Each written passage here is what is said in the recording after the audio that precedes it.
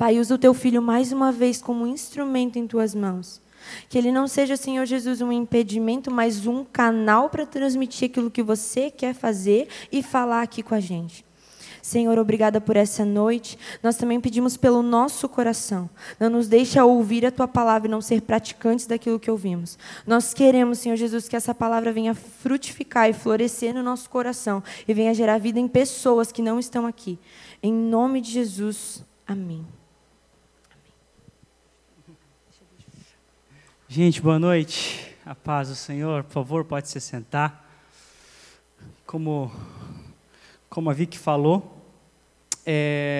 nós iniciamos hoje uma série que vai por todo o nosso mês de junho, a série Imparáveis. Algo que é importante frisar é que todos esses temas que nós estamos trabalhando, o Senhor trouxe ele aos nossos corações. Obrigado, Deda. Ele trouxe aos nossos corações em janeiro deste ano. Perceba como Deus, em sua presciência, e como Deus é atemporal, Ele já sabia da necessidade que nós teríamos hoje, no que nós estamos vivendo hoje, escutar algumas palavras. E nós já falamos sobre o princípio da honra, como a Vicky falou. Nós falamos sobre paixão, de todo o coração. Tivemos apenas uma mensagem por conta da pandemia, nós tivemos que parar. Nós iniciamos falando sobre faça a conta, né? Você dividindo, subtraindo o reino de Deus, você compartilhando ele. E hoje nós queremos iniciar falando sobre isso, imparáveis, e eu fico muito feliz porque o Senhor, Ele tem ministrado muito ao meu coração. Gente, eu sei que já é 11 horas da noite, eu acredito que você não esteja muito descansadinho, provavelmente você trabalhou o dia inteiro, veio de uma aula, assim como eu também veio de uma aula online, e é complicado, a gente sabe, mas hoje eu preciso fazer uma ministração muito bíblica, eu tenho pouco a ministrar, eu vou deixar que o texto fale muito por si, então eu preciso demais da sua atenção, eu gostaria que você auxiliasse a pessoa que está do seu lado aí, cutucando ela, caso ela venha a cochilar. Amém? Posso contar com isso? Amém? Beleza, gente. Não é a principal mensagem, não é a principal passagem, mas nós vamos iniciar em Lucas, capítulo 6, versículo 12 ao 16. Se tiver alguém rápido ali no Data Show e quiser ir colocando essas passagens, vai ficar bem legal também. O Data Show já está ligado. Nós vamos iniciar aí, tá? Lucas capítulo 6, versículo 12 ao 16. Presta atenção que é Jesus Cristo escolhendo os seus discípulos. Num daqueles dias, Jesus saiu para o monte a fim de orar e passou a noite orando a Deus. Ao amanhecer, chamou os seus discípulos e escolheu 12 deles, a quem também designou como apóstolos: Simão, a quem deu o nome de Pedro, seu irmão André, Tiago, João, Filipe, Bartolomeu, Mateus, Tomé, Tiago, filho de Alfeu, Simão, chamado Zelote, Judas, filho de Tiago, e Judas Iscariotes, que veio a ser o traidor. 12 homens Cristo escolheu. Após um longo período de oração, Ele escolheu 12 pessoas. Sim, pessoas de carne e osso como eu e você. Eu gostaria de falar rapidamente alguns aspectos de cada um desses 12 discípulos, começando por Pedro, que ele era natural da aldeia de Betsaida, ele era filho de pescador, consequentemente ele também era pescador, a sua educação escolar era extremamente limitada, um homem muito simples. Ele foi o típico homem do campo, no caso, na questão de um pescador, uma pessoa simples, direta, e também pelas passagens bíblicas nós entendemos que era um homem extremamente impossível. Ele era casado, foi um dos primeiros discípulos a serem escolhidos por Jesus, ele era bem próximo de Jesus, ele fazia parte de um dos 3 discípulos que ficavam sempre perto de Jesus, e ele é muito conhecido também por ter andado sobre as águas.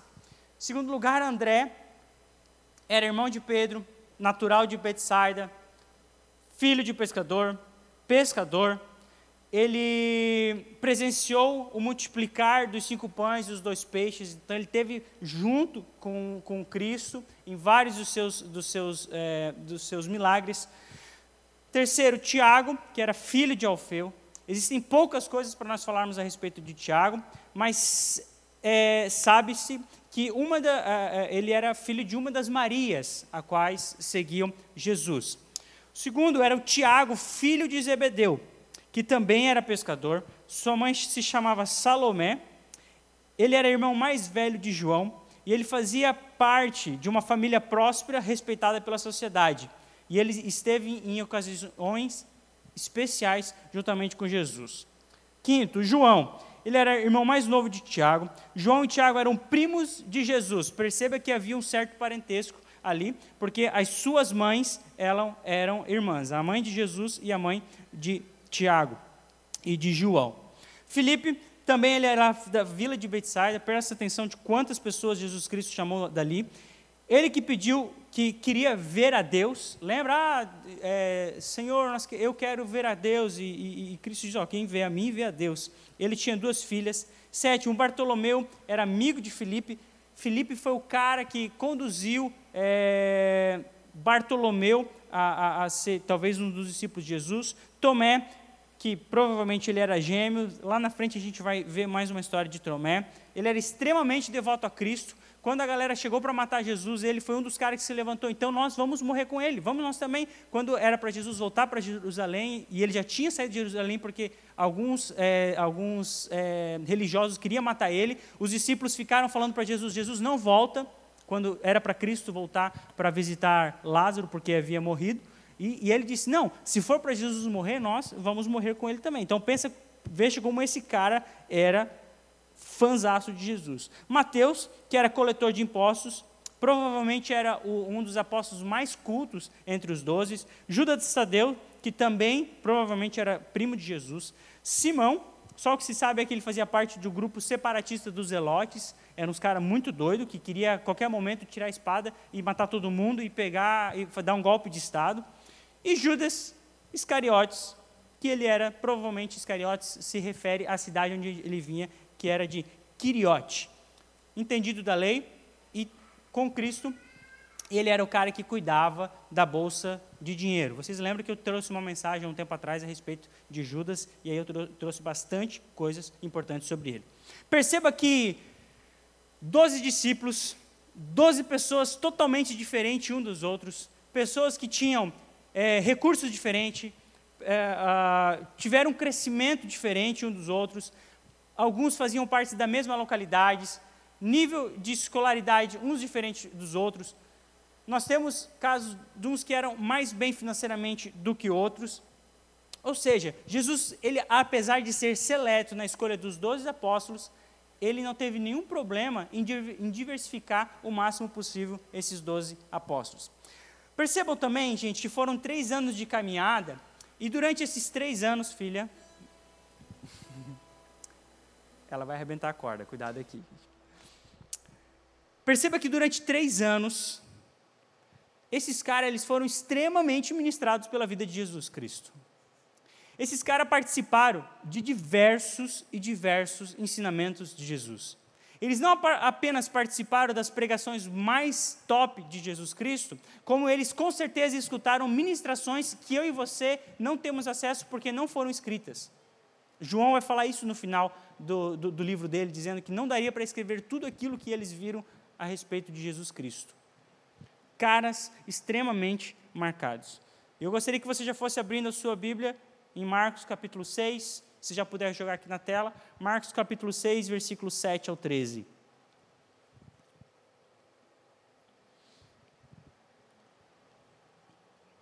Doze discípulos, 12 homens, 12 destinos diferentes, com o mesmo propósito e o mesmo chamado. Vocês acharam? Marcos capítulo 6, versículo 7 ao 13, diz assim, chamando os 12 para junto de si, enviou-os de 2 em 2 e deu-lhes autoridade sobre os espíritos imundos, ponto. Estas foram as suas instruções. Não levem nada pelo caminho, a não ser um bordão. Bordão é uma espécie de cajado. Não levem pão, nem saco de viagem, nem dinheiro em seus cintos. Calcem sandálias, mas não levem túnica extra. Sempre que entrarem numa casa, fiquem ali até partirem. E se algum povoado não os receber, nem os ouvir, sacuda a poeira dos seus pés quando saíram de lá, como testemunho contra eles. Eles saíram e pregaram ao povo que se rendesse. Expulsavam muitos demônios, ungiam muitos doentes com óleo e os curavam. Nós temos uma segunda parte aqui. Primeira parte, nós vemos Jesus Cristo chamando 12 homens diferentes. Segunda parte, Jesus Cristo impelindo esses homens para ministrar na vida de outras pessoas, levar a riqueza do Evangelho, expulsar os demônios, curar os enfermos e proclamar o reino de Deus. E assim, todos os 12 o fizeram e voltaram falando tudo aquilo que Cristo havia feito através dele e por eles. Fantástico! Os discípulos, eles não apenas estavam vendo Jesus Cristo operar milagres, como eles também agora eles estavam operando os mesmos milagres que outrora eles viam Jesus Cristo fazer. Fantástico!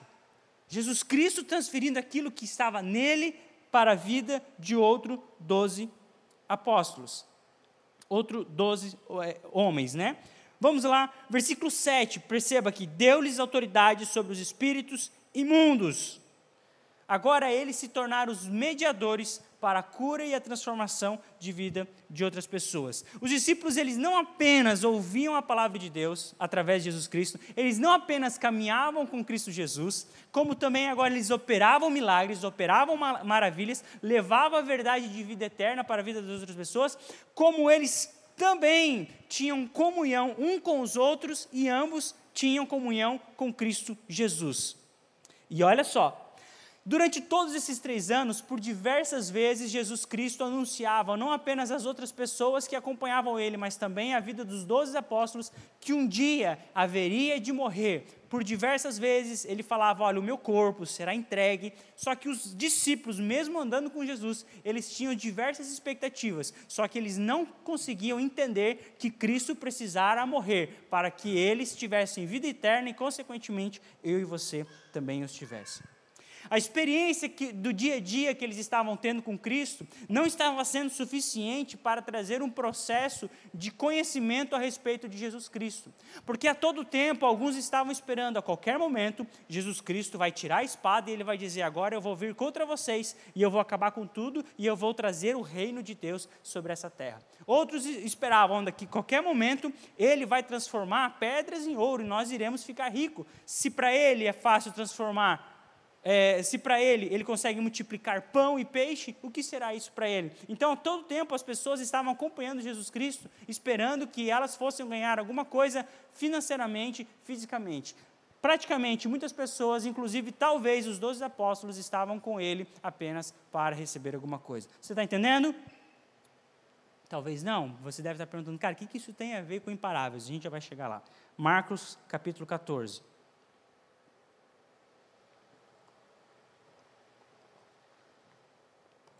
Três anos se passam, desde o início da nossa mensagem, desde os primeiros versículos que nós lemos.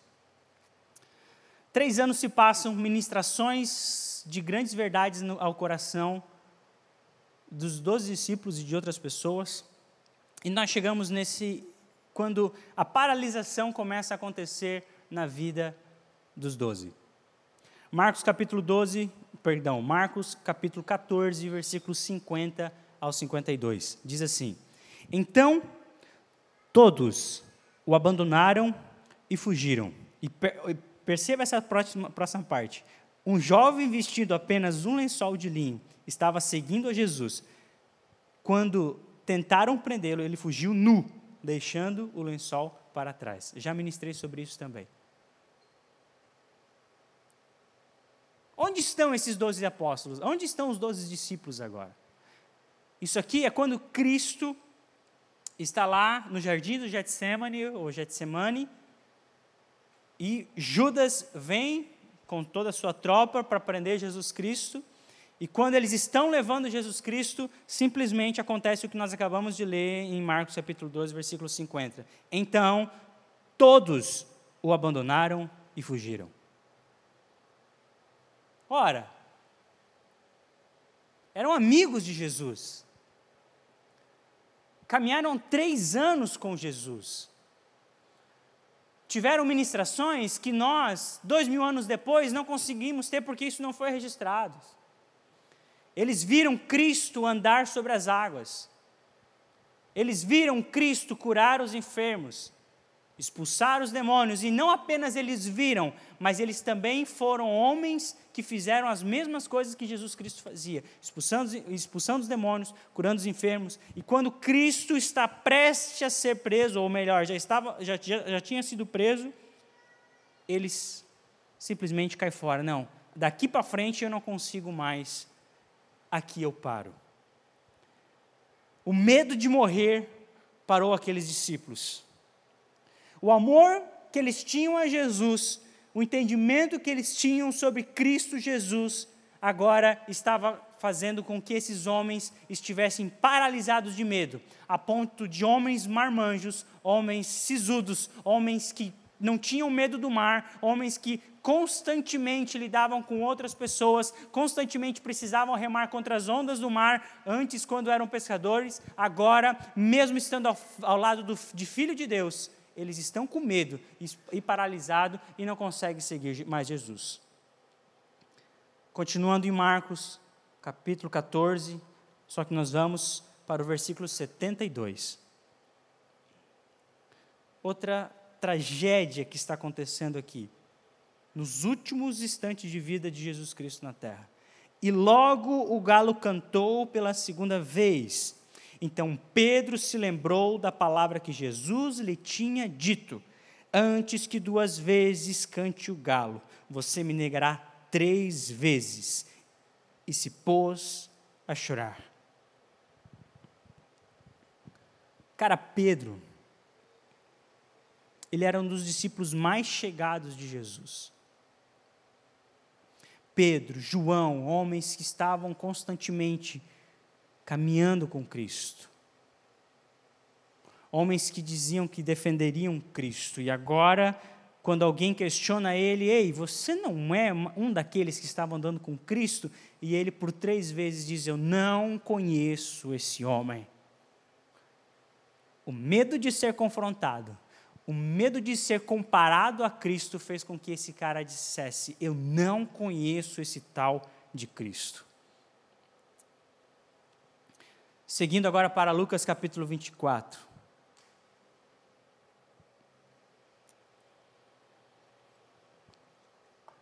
Lucas capítulo 24, 6 a 11.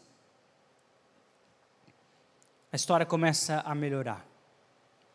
Nós vimos Cristo chamando os discípulos, nós vimos os discípulos caminhando com Cristo, sendo ministrados, depois Jesus encaminhando esses caras para fazer outros milagres.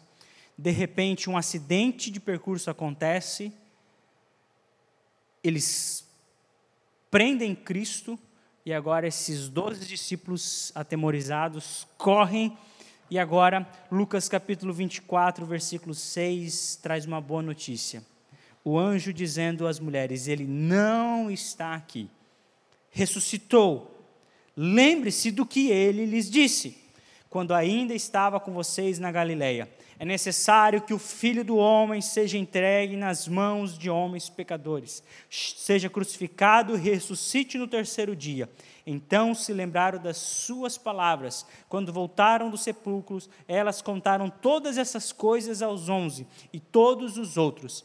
As que contaram estas coisas aos apóstolos foram Maria Madalena, Joana e Maria, mãe de Tiago, e as outras que estavam com elas. Mas eles, presta atenção nesse último versículo, mas eles não acreditaram nas mulheres. As palavras delas lhe pareciam loucura.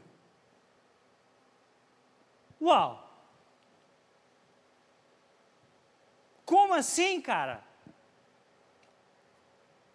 Não pode ser os mesmos 12 discípulos Ou melhor, agora 11, não pode ser mais os mesmos 11 discípulos de uma semana atrás ou de 4 dias atrás. Não são os mesmos discípulos que fizeram milagres. Não pode ser. Não pode ser os mesmos discípulos que viram Cristo partir o pão, ter comunhão com esses caras. Não foram os mesmos discípulos que tiveram seus pés lavados, porque não pode. Porque quando alguém chega com uma boa nova para eles, dizendo assim, ei, Cristo ressuscitou, eles, não, isso é loucura. Depois que circunstâncias e alguns fatos da nossa vida começam a chegar, as boas novas de salvação não faz mais com que eu e você continuamos. É difícil caminhar, é difícil eu entender que Cristo tem um projeto para mim, quando o nível de loucura que as pessoas estão falando e que elas estão dizendo, você vai conseguir, você vai prosseguir, o seu pecado será perdoado, você será transformado, e você continua dizendo as mesmas coisas. Você não sabe o que eu fiz, você não sabe quem eu sou, você não sabe o que eu penso, você não sabe o que falam sobre mim, você não sabe o que eu falo sobre as pessoas, então pare de dizer o que vai ser transformado na minha vida, porque eu não consigo acreditar na transformação, ou eu não consigo acreditar no poder que o Evangelho pode ter sobre a minha vida. Pare com essa loucura. Então, muitas vezes, você está escutando as ministrações, você vem aqui sexta após sexta, você vem em outros cultos, você está frequentando a EBD, você está sendo ministrado com verdades a respeito de Cristo no seu coração. Mas quando você sai dessa igreja, quando você chega no seu local de trabalho, quando você precisa enfrentar pessoas na faculdade, parece que em todas essas verdades que você acreditou durante tanto tempo que era verdade, elas se tornam mentira e para você é loucura. Não, isso é impossível acontecer. É impossível que a cura vai chegar para a minha família ou que a cura será realizada no meu interior. É impossível que eu serei transformado, é impossível que eu tenha um futuro melhor, porque eu não consigo acreditar naquilo que a Bíblia diz. Eu acredito em Deus, eu acredito em Jesus, mas eu não consigo acreditar na totalidade do Evangelho que tem sobre a minha vida. Eu paraliso perante isso. Vamos continuar a história? Lucas, capítulo 24, versículo 13. Mesmo capítulo, só vamos lá para o versículo 13. Naquele mesmo dia, 2 deles estavam indo para um povoado chamado Emaús, a 11 quilômetros de Jerusalém. No caminho, conversavam a respeito de tudo o que havia acontecido. Enquanto conversavam e discutiam, o próprio Jesus se aproximou e começou a caminhar com eles, mas os olhos deles foram impedidos de reconhecê-lo. Mais uma vez, 2 discípulos que conheciam a Cristo, que andaram com Ele durante 3 anos, que tiveram todo o ensinamento, que tiveram tudo que Cristo poderia transferir para eles, transferido, agora eles estão ali, caminhando, com Cristo ao lado, com o coração ardendo, porque eles vão dizer lá no versículo 32, perguntaram ao outro, não estava ardendo o nosso coração dentro de nós, enquanto eles nos falavam no caminho e nos expunham as Escrituras? Poxa, eu não sinto a presença de Deus quando eu vou à igreja, eu não sinto alguma coisa na hora que eu ministro, não sai lágrimas dos meus olhos. Nos momentos de ministrações, eu não saio deste ambiente carregado, parece que eu vou conseguir enfrentar a semana de uma maneira diferente. Será que Cristo não está neste lugar? A mesma coisa estava acontecendo com esses caras.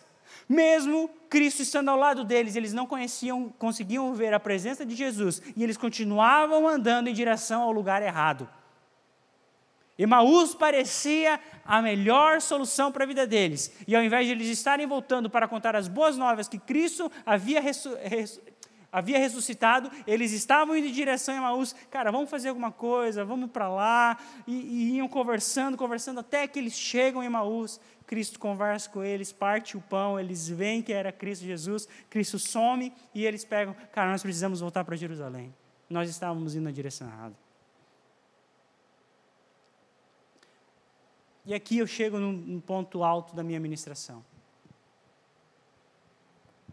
Nós precisamos entender algo a respeito do Evangelho para que nós venhamos se tornar imparáveis.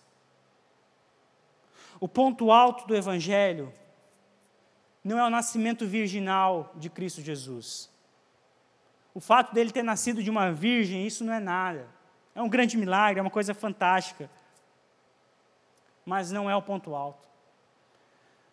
A questão de nós acreditarmos que Cristo veio a essa terra e que Ele operou milagres e que Ele tem poder para transformar a vida, também não é o ponto alto do Evangelho. O Evangelho nunca foi a respeito daquilo que Deus pode fazer. O Evangelho nunca foi a respeito de quantas pessoas foram curadas, quantas pessoas foram transformadas, quantas pessoas tiveram espíritos imundos expulsados da sua vida. Não tem a ver com isso.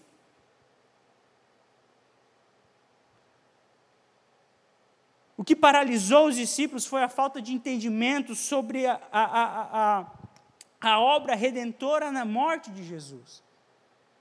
E percebam, olha só como esses caras estavam parados. João capítulo 20, e nós vamos ficar em João até o final da ministração. João capítulo 20, versículo 19. Ao cair da tarde daquele primeiro dia da semana, estando os discípulos reunidos, presta atenção como esses caras estavam reunidos, a portas trancadas por medo dos judeus. Eles já sabiam que Cristo havia ressuscitado, mas João está dizendo que eles estavam a portas trancadas e com medo. Esse era o primeiro dia da semana. Jesus entrou, pôs-se no meio deles e disse: paz seja com vocês. Tendo dito isso, mostrou-lhes a mão e o lado. Os discípulos alegraram-se quando viram o Senhor novamente. Jesus lhe disse: paz seja com vocês. Assim como o Pai me enviou, e preste atenção que Jesus Cristo está dando o checkmate da questão. Eu os envio. E com isso soprou sobre eles e disse: recebam o Espírito Santo. Se perdoarem os pecados de alguém, estarão perdoados. Se não os perdoarem, não estarão perdoados. Tomé, chamado Dídimo, um dos 12, não estava com os discípulos quando Jesus apareceu. A falta de entendimento dos discípulos a respeito da ressurreição de Cristo fizeram com que eles se jogassem dentro de uma sala, dentro de uma casa, dentro de qualquer lugar, fechassem as portas e se reuniram. E um grande problema da nossa igreja, não igreja local, igreja como corpo, um grande problema que nós podemos ter é começar a nos reunir sem que a presença de Jesus esteja conosco. Eram 11 discípulos, 11 homens de Deus, 11 pessoas que conheciam a respeito de Cristo, que haviam feito milagres e maravilhas, eles estão reunidos. E a palavra do Senhor diz que onde 2 ou 3 estiverem reunidos, ali estará eu também. Porém, 11 homens estão reunidos sem a presença de Jesus.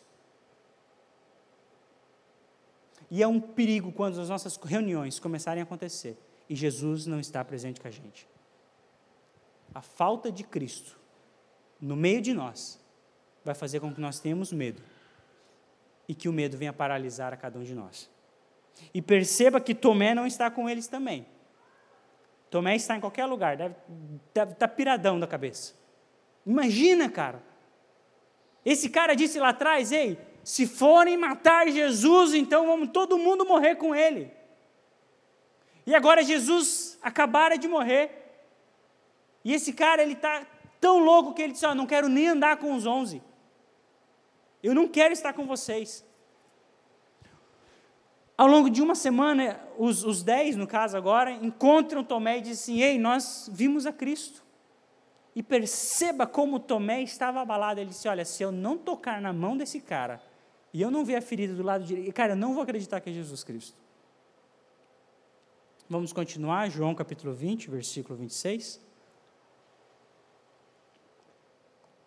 Uma semana mais tarde, os seus discípulos estavam outra vez ali. Outra vez ali aonde? Trancados de porta fechada e com medo. E Tomé com eles. Agora Tomé estava junto.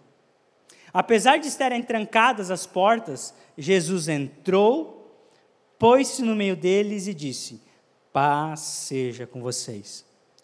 E Jesus lhe disse a Tomé: coloque o seu dedo aqui e veja minhas mãos.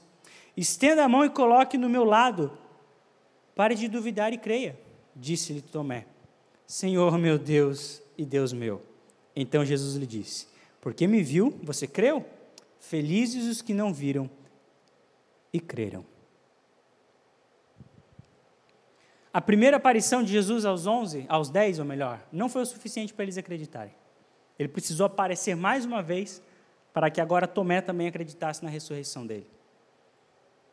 E, gente, vamos lá para João capítulo 21. Eu disse que a gente ia ler para caramba hoje, então vamos lá. João capítulo 21, versículo 2 e 3. Estavam juntos Simão Pedro, Tomé, chamado Dídimo, Natanael, de Caná da Galileia, os filhos de Zebedeu e os 2 outros discípulos. Vou pescar, disse-lhe Simão Pedro. E eles disseram, nós vamos com você. Eles foram e entraram no barco, mas naquela noite não pegaram nada. Gente, são os mesmos caras. Por que eu trouxe os 12 discípulos? Não estou colocando aqui Judas porque ele já está enforcado já. Para você ver como nós somos tão parecidos com esses caras. Para você ver como dia após dia nós recebemos entendimento, nós ministramos sobre a vida de outras pessoas, vez após vez a nossa fé é abalada. E a gente volta a fazer as mesmas coisas que nós fazíamos antes. É isso que esses caras fizeram.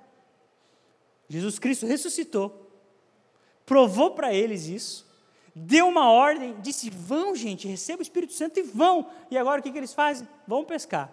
E o resultado disso, não pegaram nada, porque eles estavam fora do propósito a qual Deus os chamou para eles fazer. Preste atenção, porque se você não está se sentindo alguém que está imparável, alguém que não está progredindo, talvez você está no emprego que você sabe fazer muito bem. Gisele, eu estudei para isso, eu faço isso aqui muito bem. Talvez você está num ambiente onde parece que está tudo certo, mas as coisas não vão para frente. Provavelmente é porque você voltou atrás e você está fazendo aquilo que Deus não quer que você faça. Esses caras estavam pescando, eles eram profissional disso. Eles não eram uns tapados que foram pescar em qualquer lugar, mas eles estavam lá e não pescaram nada a noite inteira. Vamos lá? João capítulo 21, versículo 15. E aí Jesus Cristo chega e diz, lance do outro lado, e teve aquele negócio todo, eles vieram, papapá. Quando Jesus Cristo entrou na história, eles conseguiram pescar 100 e poucos peixes, tal. Capítulo 21, versículo 15 ao 19. Depois de comerem, Jesus perguntou a Simão Pedro, Simão, filho de João, você me ama realmente mais do que esses? Disse-lhe ele, sim, Senhor, tu sabes que eu te amo. Jesus disse, cuida dos meus cordeiros. Novamente Jesus disse, Simão, filho de João, você realmente me ama? Ele respondeu, sim, Senhor, tu sabes que eu te amo. Disse Jesus, pastorei as minhas ovelhas. Pela terceira vez ele disse, Simão, filho de João, você me ama? Pedro ficou magoado por Jesus lhe ter perguntado pela terceira vez, você me ama? E ele lhe disse, Senhor, tu sabes todas as coisas e sabe que eu te amo. Disse-lhe Jesus, cuide das minhas ovelhas. Digo-lhe a verdade, quando você era mais jovem, vestia-se e ia para onde queria, mas quando for velho, estenderá as mãos e outra pessoa o vestirá e o levará para onde você não deseja ir. Jesus disse isso para indicar o tipo de morte com o qual Pedro iria glorificar a Deus. E então lhe disse, siga-me. Cara, por 3 momentos, Jesus Cristo pergunta, você me ama, você me ama, você me ama? E a resposta de Jesus para confirmar se ele me amasse, se Pedro amasse ele, disse, cara, então se você me ama, cuide das minhas ovelhas. Cuide das minhas ovelhas. Cuide das minhas ovelhas. E eu entendo com isso, que a minha prova de amor a Cristo Jesus é eu cuidar de outras pessoas.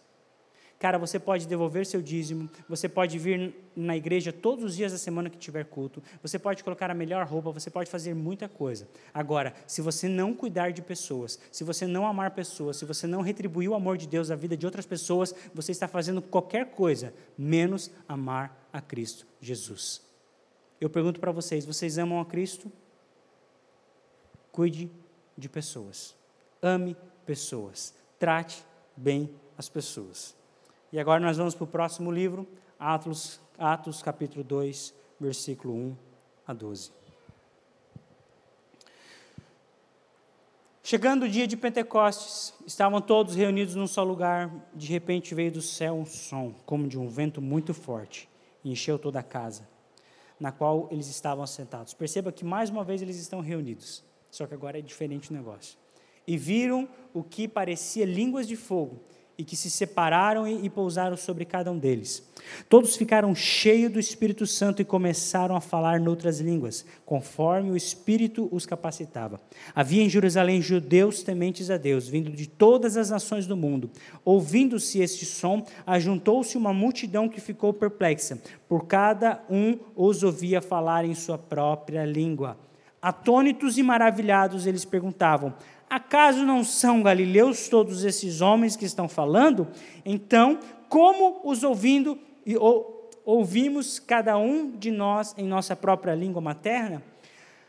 Partos, medos e elemitas, habitantes da Mesopotâmia, Judeia e Capadócia, Ponto e da província da Ásia, Frígia e Panfria, Egito e das partes da Líbia, próximas a Cirene, visitantes vindo de Roma, tanto judeus como convertidos ao judaísmo, cretenses e árabes, nós os ouvimos declarar as maravilhas de Deus em nossa própria língua. Atônitos e perplexos, todos perguntavam uns aos outros: que significa isso?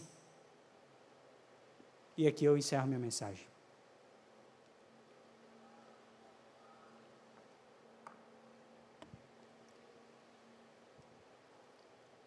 Eu repito, o ponto alto do Evangelho não é o que o Evangelho faz na questão de curas.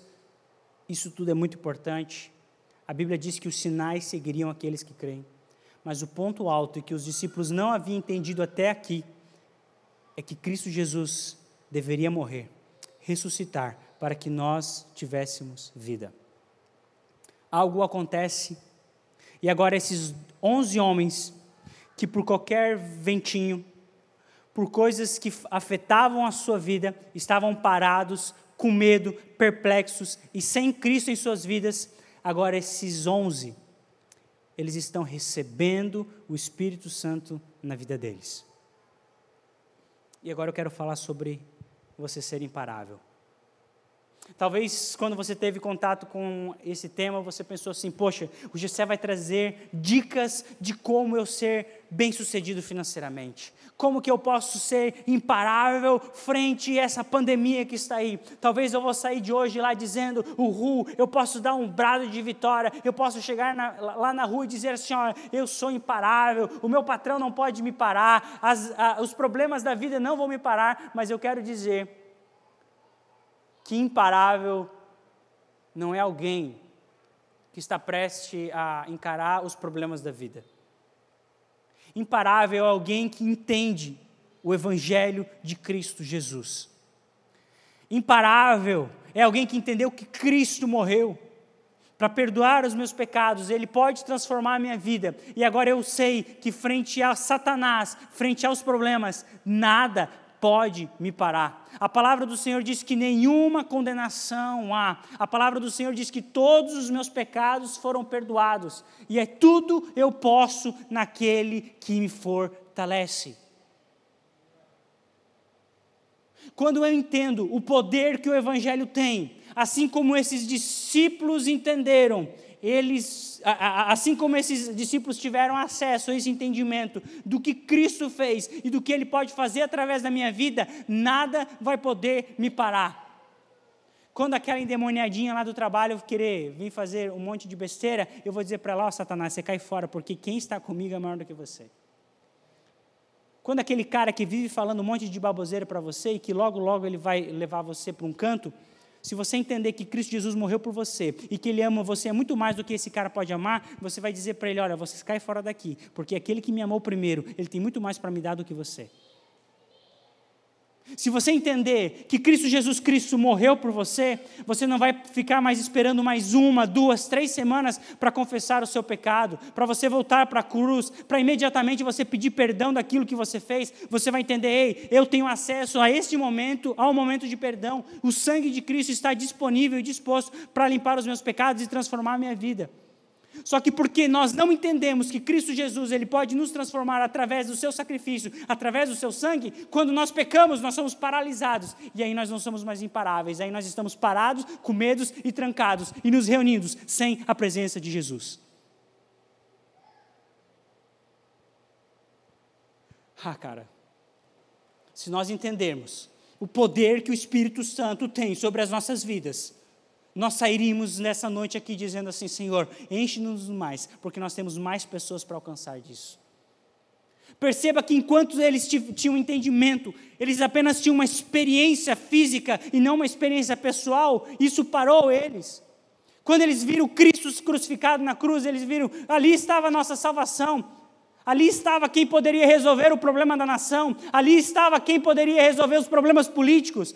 Ali estava os meus sonhos. Eu depositei tudo nesse cara e agora ele está morto, ele está nu, numa cruz. E aí eles se acabaram, voltaram para os seus afazeres. Voltaram e ficaram reunidos, escondidos, porque eles não estavam entendendo que o que estava acontecendo ali era muito maior do que eles. Jesus não estava querendo resolver problema político, Jesus não estava querendo resolver problema na nação, Jesus estava ali resolvendo o problema da humanidade, que era o pecado. Só que agora, esses caras, eles têm contato com Cristo. Cristo abre a mente deles, entrega para eles o Espírito Santo que dá um entendimento a respeito de todas as coisas. E esses caras agora eles se tornam imparáveis. Você vai ver Pedro sendo crucificado de cabeça para baixo. Esse cara não tem medo. André, esse cara foi martirizado e morto na Grécia. Tiago, morto por Herodes. Ele foi o primeiro cara a ser morto. O João, que era irmão de Tiago, ele foi lançado vivo dentro de um tacho quente de óleo. E sabe o que aconteceu? Ele não morreu, tamanha era a presença do Espírito Santo que estava com ele. Paulo, por diversas vezes, ele vai dizer assim: olha, eu não me envergonho do Evangelho de Cristo. São os mesmos caras que estavam, com exceção de Paulo, eram os mesmos caras que estavam trancados com medo dos judeus. Agora eles estão dizendo assim: olha, nós não tememos a morte, nós não tememos a espada. Depois que o Espírito Santo entra neles, em Atos capítulo 2, uma perseguição muito grande começa a acontecer na igreja. Os cristãos começam a ser lançados dentro do Coliseu para serem mortos por leões. Eles são queimados vivos à noite para que eles possam iluminar. Eles começam a ser arrastados pelas ruas. As mulheres que são cristãs e estão grávidas, elas têm as suas barrigas cortadas, o seu feto tirado, e elas são esbofeteadas com o seu próprio feto. Homens de Deus, que a Bíblia vai dizer que a terra não era digna, eles são maltratados, escalpelados vivos, mas eles dizem assim: ó, eu não vou negar a minha fé. A palavra de Deus diz que quanto mais morriam lá, mais pessoas se convertiam. Esses caras eram imparáveis, sabe por quê? Porque a morte não pôde parar essas pessoas. Porque eles tiveram entendimento de quem Cristo era.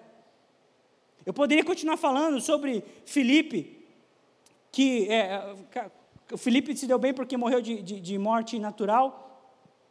Bartolomeu, ele foi jogado dentro de um saco e lançado no mar. Tomé foi martirizado na Índia. Mateus, segundo a tradição, morreu de morte natural também na Etiópia. Tiago, filho de Alfeu, foi apedrejado pelos judeus. Tadeu sabe apenas que ele foi sepultado, não se sabe que ele foi morto no Egito. Simão, o Zelote, segundo a tradição, trabalhou no norte da África e sofreu martírio na Palestina. Judas, coitado, se enforcou, foi o único que teve domínio sobre a sua vida e acabou de maneira destroçada. Poderíamos acrescentar tantas pessoas, mas eu gostaria que você abrisse a sua Bíblia em Hebreus capítulo 11, versículo 32.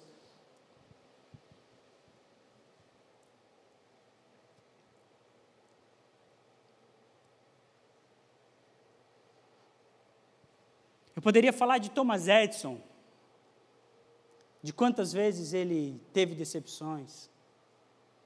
Poderia, sei lá, falar de Einstein e tantas noites que ele passou estudando. Homens importantes, homens que tiveram essa contribuição para a humanidade. Mas esses homens não tiraram ninguém da eternidade, do inferno. Esses homens não conseguiram alcançar pessoas com o Evangelho. Fizeram algo importante.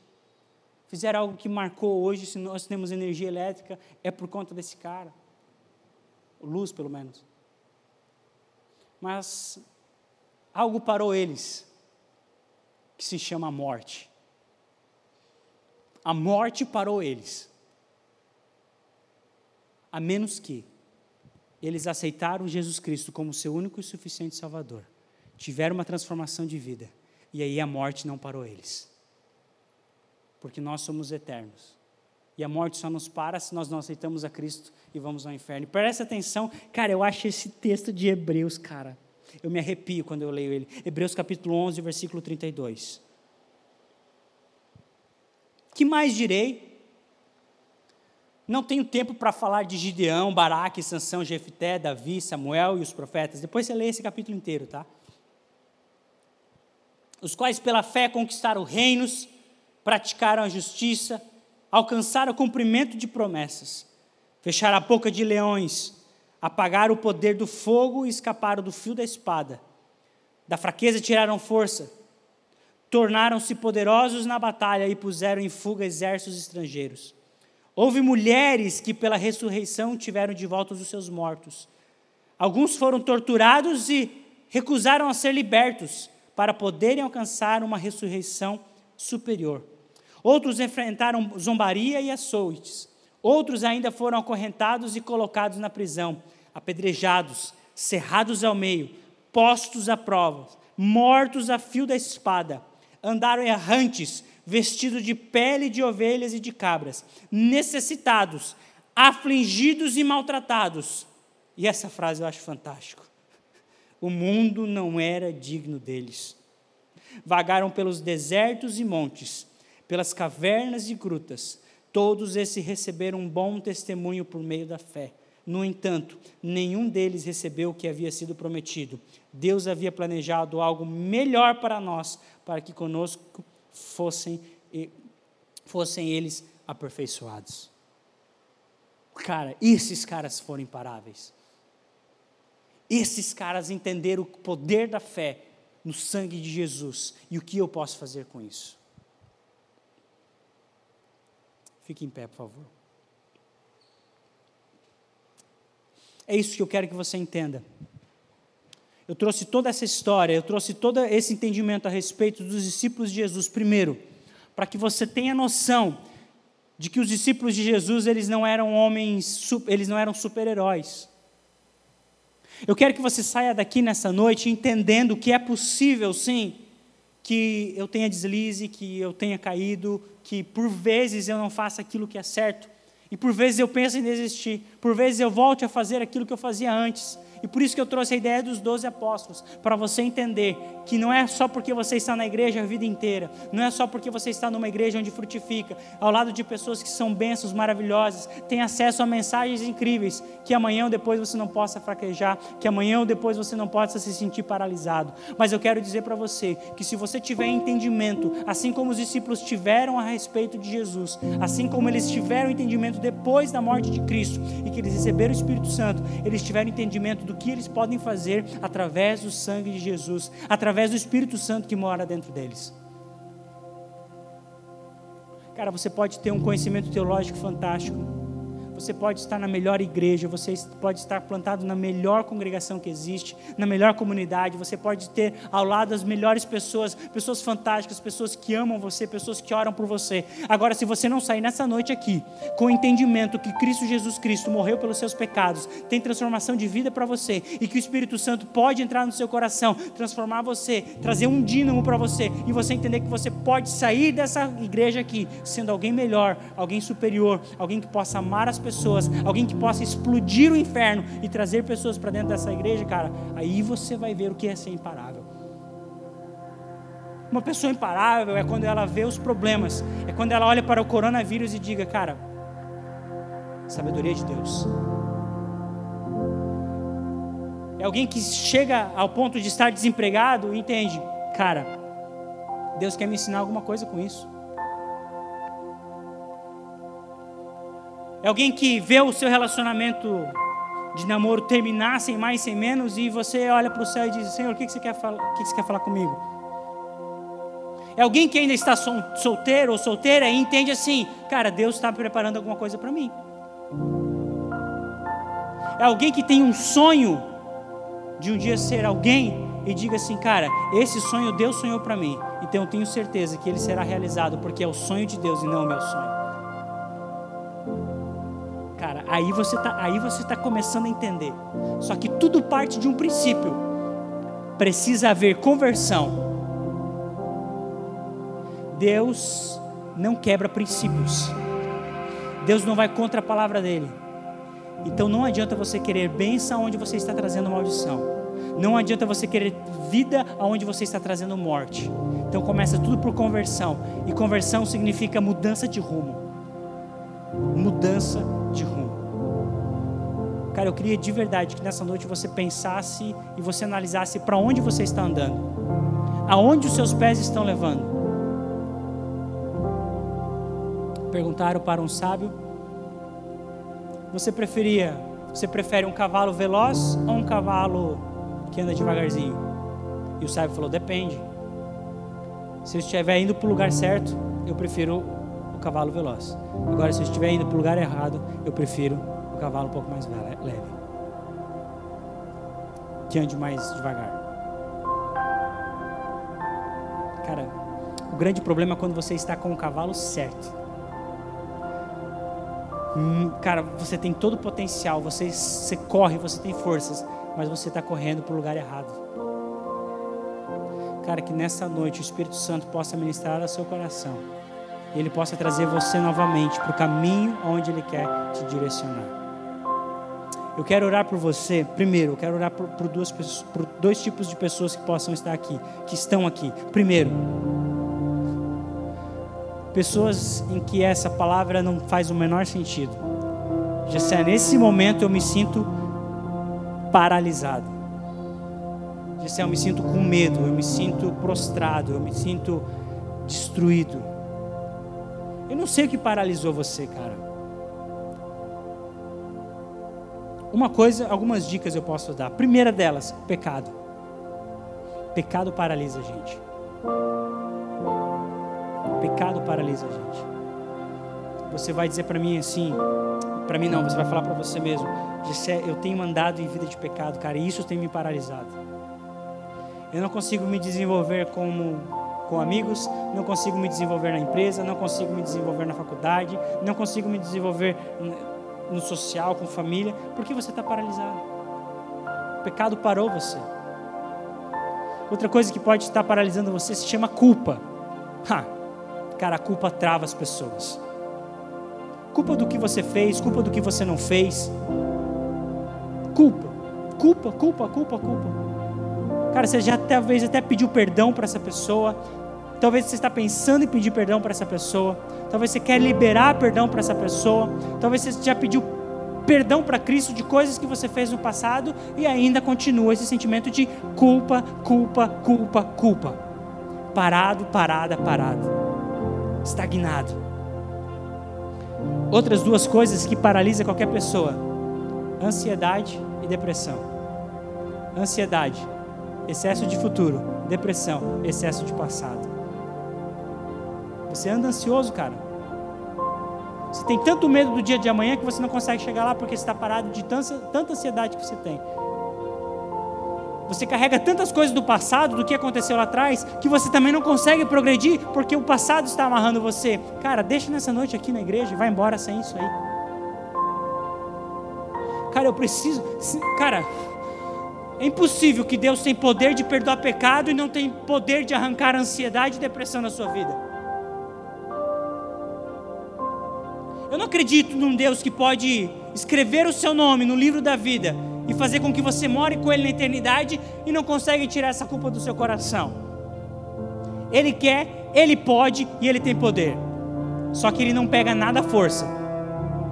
Se você entregar isso nessa noite, Ele prega para si. E aí nós vamos entender o que Ele diz: lançando sobre mim toda a vossa ansiedade. Cara, é isso que Jesus quer fazer com você nessa noite. Aprendei de mim que sou manso e humilde, cara. Jesus está falando. Tome para você o meu jugo que é suave e o meu fardo que é leve. Ele não está dizendo que você não vai me carregar mais nada. Ele não está dizendo assim, ó, você joga tudo para mim e pronto, você não vai carregar mais nada. Ele diz, não. Você lança para mim os seus fardos pesados e os seus jugos pesados. Os seus. Porque eu vou colocar agora sobre você o meu jugo, que é suave, e o meu fardo, que é leve. Disse que fardo e que jugo que é esse? O fardo, o jugo da salvação e ampliação do reino de Deus na terra. Precisa carregar isso. O reino do Senhor, ele é proclamado através da minha e da sua vida, e existe um peso a ser carregado, mas o melhor de tudo é que ele não deixa eu carregar sozinho, porque ele diz assim, ó, no mundo tereis aflições, mas tenha bom ânimo, eu venci, você vai vencer também. Quando ele vai embora lá em Mateus capítulo 28, ele diz assim, ó, estarei convosco todos os dias, até a consumação dos séculos. Última coisa que está paralisando você, e é uma das coisas que me paralisam, é quando eu sinto que eu estou andando sozinho. Jesus quer andar com você. Muito mais do que isso, Jesus quer colocar outras pessoas para caminhar com você. A melhor parte de uma viagem não é o trajeto, mas é quem vai com você. A melhor coisa de estar caminhando para o céu é saber que tem um monte de gente caminhando junto comigo. E a Bíblia vai dizer que é melhor serem dois do que um, porque se um cair, o outro levanta. Cara, essa é a beleza do Evangelho.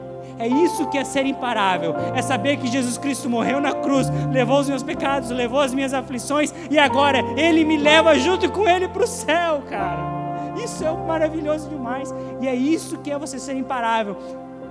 Não é as circunstâncias da vida, não é o desemprego, não é nada disso. Eu não posso parar de ir para o céu. Nós somos imparáveis se nós estamos caminhando para o céu. Amém? Vocês entenderam? Jesus Cristo está aqui, vocês acreditam nisso? Cara, vamos apagar a luz ali para a galera poder ficar mais à vontade? Eu gostaria nesse instante, eu queria te dar 30 segundinhos para você silenciar o seu coração e entender o que você precisa lançar hoje para Cristo, cara. 30 segundinhos, abaixe sua cabeça, feche seus olhos. E eu já quero pedir para que o Espírito Santo venha trazer clareza aos seus corações. Sim, Espírito Santo, traga clareza.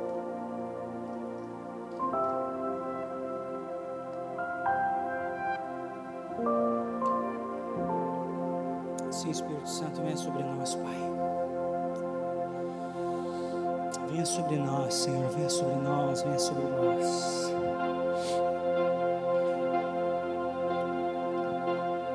Presta atenção no que eu vou falar. Se você quer uma oração especial, eu não vou pedir para você vir aqui na frente, mas eu vou pedir para que você sente no lugar onde você está.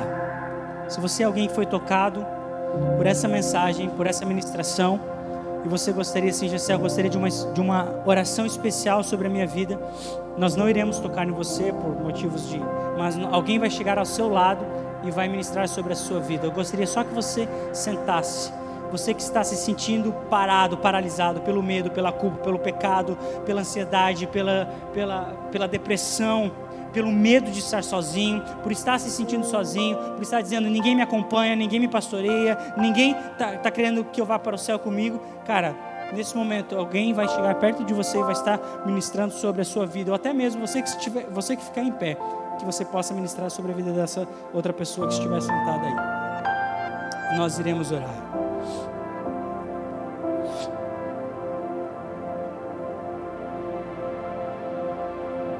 Espírito Santo de Deus, Tu estás aqui neste lugar, Pai, eu posso sentir as Suas mãos, o Seu toque, Pai. Senhor, eu peço que o Senhor venha sobre a vida de cada um, Senhor, que está aqui, Pai.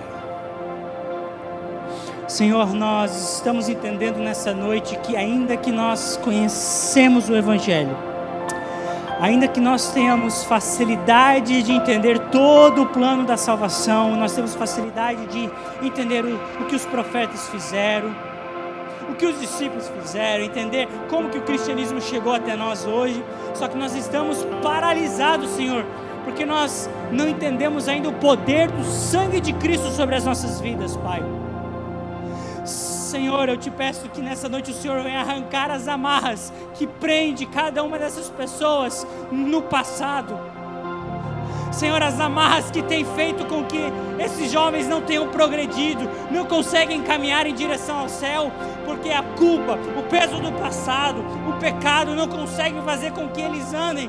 Então eu declaro em nome de Jesus, todas as correntes sejam desfeitas em nome de Jesus. Nós não aceitamos que Satanás continue jogando culpa na consciência de cada um deles. Nós não aceitamos que Satanás continue dizendo que eles não são teus filhos, que eles não merecem a salvação, que eles não têm acesso, que eles não têm perdão, que o sangue de Jesus não é capaz de curá-los, de transformá-los.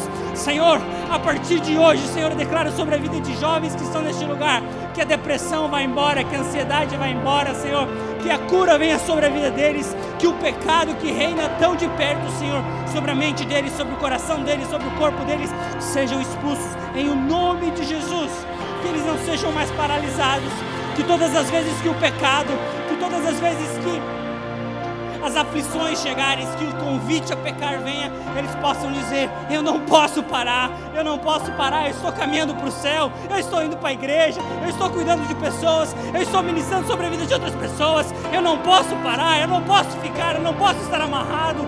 Me desculpe, eu não posso ficar com você. Me desculpe, eu não posso ir com você. Me desculpe, eu não posso seguir com você, porque eu estou seguindo para o céu, e para onde eu vou o pecado não pode ir, para onde eu vou a depressão não vai entrar, para onde eu vou a ansiedade não pode me amarrar. Então essa será a resposta. Satanás, a partir de hoje, escuta o que essas pessoas irão responder para você. Todas as vezes que você vir dizer dos pecados, todas as vezes que você jogar na cara o que eles fizeram, aquilo que eles não aceitaram, nós iremos dizer: nós estamos indo para o céu. Satanás, você não vai nos parar. Doença, você não vai nos parar. O desemprego não vai nos parar. A solteirice não vai nos parar, porque nós precisamos seguir, nós precisamos continuar, e nós sabemos que o melhor de Deus está por vir. A salvação está logo ali, Jesus Cristo está logo ali, Jesus Cristo está conosco, o fardo dele está sobre a nossa vida, o perdão dos nossos pecados já foram alcançados, e agora nós estamos indo para o céu. Oh Jesus, muito obrigado, que o Senhor colocou o Teu Espírito dentro de nós, e é o Espírito Santo que faz com que nós andamos, que nós corramos, e a Tua Palavra diz que nós iríamos renovar como águias, que dia após dia nós seríamos renovados, e ainda que o corpo exterior venha a ser corrompido, toda a vida, o interior se renove, dia após dia, dia após dia. Ó Senhor, eu te agradeço pela cura, eu te agradeço pela transformação, eu te agradeço porque o Senhor esteve neste lugar. Assim nós te oramos em nome de Jesus.